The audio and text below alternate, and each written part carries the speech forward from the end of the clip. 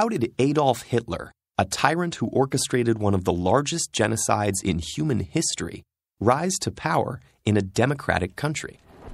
The story begins at the end of World War I. With the successful Allied advance in 1918, Germany realized the war was unwinnable and signed an armistice ending the fighting. As its imperial government collapsed, civil unrest and worker strikes spread across the nation.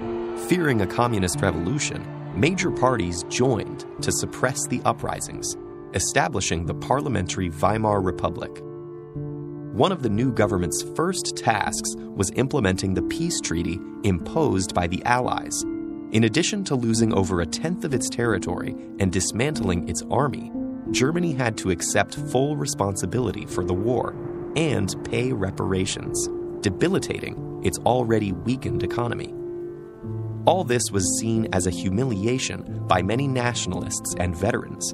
They wrongly believed the war could have been won if the army hadn't been betrayed by politicians and protesters.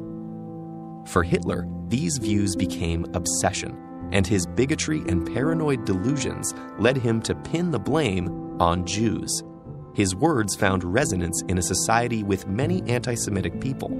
By this time, hundreds of thousands of Jews had integrated into German society, but many Germans continued to perceive them as outsiders. After World War I, Jewish success led to ungrounded accusations of subversion and war profiteering. It cannot be stressed enough that these conspiracy theories were born out of fear, anger, and bigotry, not fact. Nonetheless, Hitler found success with them. When he joined a small nationalist political party, his manipulative public speaking launched him into its leadership and drew increasingly larger crowds. Combining anti-Semitism with populist resentment, the Nazis denounced both communism and capitalism as international Jewish conspiracies to destroy Germany. The Nazi Party was not initially popular. After they made an unsuccessful attempt at overthrowing the government, the party was banned, and Hitler jailed for treason. But upon his release about a year later, he immediately began to rebuild the movement. And then, in 1929, the Great Depression happened. It led to American banks withdrawing their loans from Germany, and the already struggling German economy collapsed overnight. Hitler took advantage of the people's anger, offering them convenient scapegoats and a promise to restore Germany's former greatness. Mainstream parties proved unable to handle the crisis, while left-wing opposition was too fragmented by internal squabbles. And so, some of the frustrated public flocked to the Nazis, increasing their parliamentary votes from under 3% to over 18% in just 2 years. In 1932, Hitler ran for president, losing the election to decorated war hero General von Hindenburg. But with 36% of the vote, Hitler had demonstrated the extent of his support.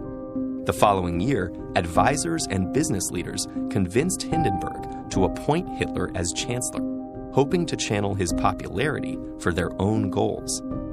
Though the chancellor was only the administrative head of parliament, Hitler steadily expanded the power of his position.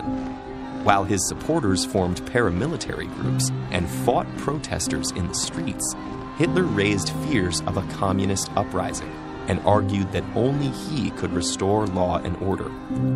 Then, in 1933, a young worker was convicted of setting fire to the Parliament building. Hitler used the event to convince the government to grant him emergency powers. Within a matter of months, freedom of the press was abolished, other parties were disbanded, and anti-Jewish laws were passed. Many of Hitler's early radical supporters were arrested and executed, along with potential rivals. And when President Hindenburg died in August 1934, it was clear there would be no new election. Disturbingly, many of Hitler's early measures didn't require mass repression.